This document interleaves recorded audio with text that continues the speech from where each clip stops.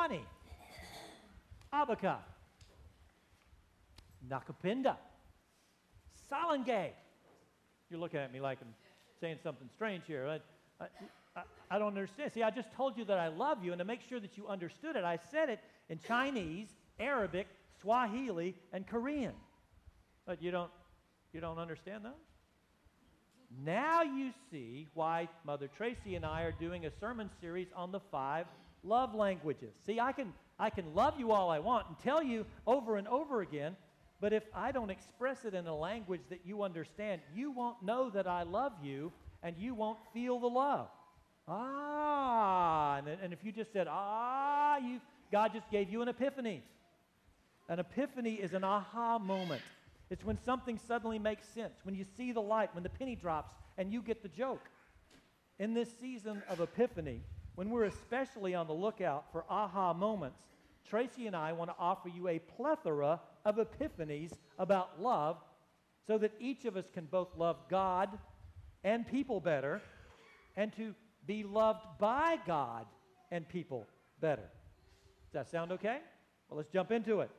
The 5 love languages is the result of Dr. Gary Chapman's research that concludes that people tend to show love and feel love in what he calls 5 love languages. And they're listed in your bulletin in the sermon notes page. And they are words of affirmation, acts of service, giving and receiving gifts, quality time, and physical touch. Words of affirmation, acts of service, giving and receiving gifts, quality time, and physical touch. Now, all of us understand that love can be expressed and received all 5 of those ways, but Dr. Chapman's research has found that most folks give love and receive love in 1 or 2 of those, which means if my primary love language is physical touch and yours are words of affirmation, then I'm going to be hugging you and patting on you, and you're going to be telling me what a great guy I am. And I'm going to be thinking, she doesn't love me because she never hugs me back. She just keeps telling me stuff I already know. And you're thinking, he doesn't love me because he never tells me and doesn't seem to care what I say to him, and he just keeps creeping me out by hugging me. Ugh. You see, we're both screaming, I love you, but we may as well be saying Wawani or Akba or Nakapinda because we're speaking to each other in languages that we don't understand.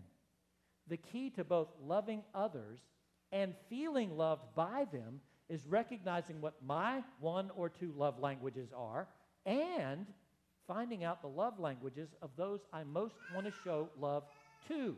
My parents, my spouse, my kids, my family, my closest friends, and then learning to be bilingual or trilingual or pentalingual so that I tell people that I love them in the language they best understand and feel it most. So instead of my only hugging you, I learned to say thank you and give you a verbal as well as a physical pat on the back, and you quit thinking I'm creepy for hugging you, and you give me a fist bump along with the kind words. See, as you speak my language and I speak yours, each of us feels loved, which then helps satisfy that deep desire inside of each of us that wants to be loved and to love. Dr. Chapman calls that desire our love tank. And when our love tank is full because we feel loved, all's right with the world. But when our love tank is empty because we feel unloved, then we feel empty as well. But if we will learn to speak each other's love languages, that helps fill their love tank, and they are more likely to return that love and fill ours, especially if we let them know what our love language is and how it is that we like to be loved. Now, if you're thinking, that sounds complicated, I don't know if I can do that, relax. It's a learnable skill. And we have a great example because God speaks all 5 love languages, and he does it clearly in Jesus. He speaks words of affirmation as Jesus calls us his friends. He offered the greatest act of service ever as he went to a cross on our behalf. God so loved the world that he gave the gift of his only Son, who not only came to earth and spent 30-something years of quality time with us, He is still with us always, even to the end of the age. And Jesus touches us physically by meeting our bodily needs for air and water and food, clothing, and shelter, in addition to a bunch of ways I'm going to talk about in just a minute. In this sermon series, Tracy and I are going to spend one Sunday on each of the 5 love languages, talking about how God loves us in that language, how we can love God in that language, and how we can love each other better by learning to speak those languages, especially the languages that don't happen to be our own. And, as God tends to do, because He loves us and wants us to know how much He loves us, the Holy Spirit has arranged the lectionary in this season of Epiphany so that the Bible lessons for each Sunday point towards one of those love languages. And this week, it's physical touch. Now, before the husbands among us think, oh yeah, he's going to tell my wife that she needs to touch me more often. And the wives among us whose love language is not physical touch are thinking, oh no, he's going to tell me I have to touch him more. Let me state clearly for the record that love languages are not only for romantic relationships. They are spoken in every relationship. And although we tend to speak them most loudly or softly in marriage, we also speak them with our kids and our parents and our family and our friends and our coworkers and even with strangers. But let's go to God and see how He loves us through physical touch. Well, He started with each of us long before we were born, and we heard it today in Psalm 139 when King David says to God, "For you yourself created my inmost parts. You knit me together in my mother's womb. I will thank you because I'm marvelously made. Your works are wonderful, and I know it well.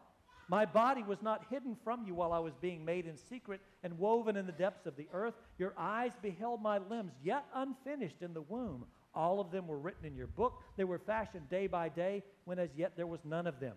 While we were still inside our mom, God was not only there with us, touching us, it was He who formed us and shaped us to be who we are and how we are. That is why we are marvelously made as He knit us together. God has been loving us physically from the instant of our conception and touching us continually ever since as He provides for all of our bodily needs like food, clothing, shelter. But His physical touch doesn't meet only our physical needs. He also physically addresses our spiritual, emotional, relational needs. The sacraments are 7 ways that God touches us physically. Through the water of baptism as He adopts us into His family, and bread and wine as He nourishes us in Holy Communion. Through the bishop's hands as he fills us with the Holy Spirit in confirmation. As He makes a man and a woman one flesh in holy matrimony. As He forgives us through a priest's absolution and private confession, as He heals us with anointing, with oil and unction, and through the bishop's hands, as He makes someone a deacon, priest, or bishop in ordination. That's why we have sacraments. Because as physical beings, we need God's physical touch to show us, as well as tell us, that He loves us and He's with us always. God touches us physically through sacraments and through His body, the church, these precious people who are sitting all around you. When we say yes to Jesus, the Holy Spirit comes inside us, and as St. Paul writes today, we become members of Christ Himself and temples of the Holy Spirit, which means since Jesus is in us, when we touch someone, Jesus is touching them too. God touches us physically through each other. So when someone hugs you at the peace today, that's Jesus hugging you as well. And because 1/5 of us have physical touch as our primary love language, God prompted the church to include lots of touching in our worship so that you can hear God say, I love you, in the language that's clearest to you and fills your love tank best. That's why we touch you when we pray for you, when you come up here for birthdays and anniversaries, or if you go to the prayer chapel during communion. That's why we hug each other in the peace.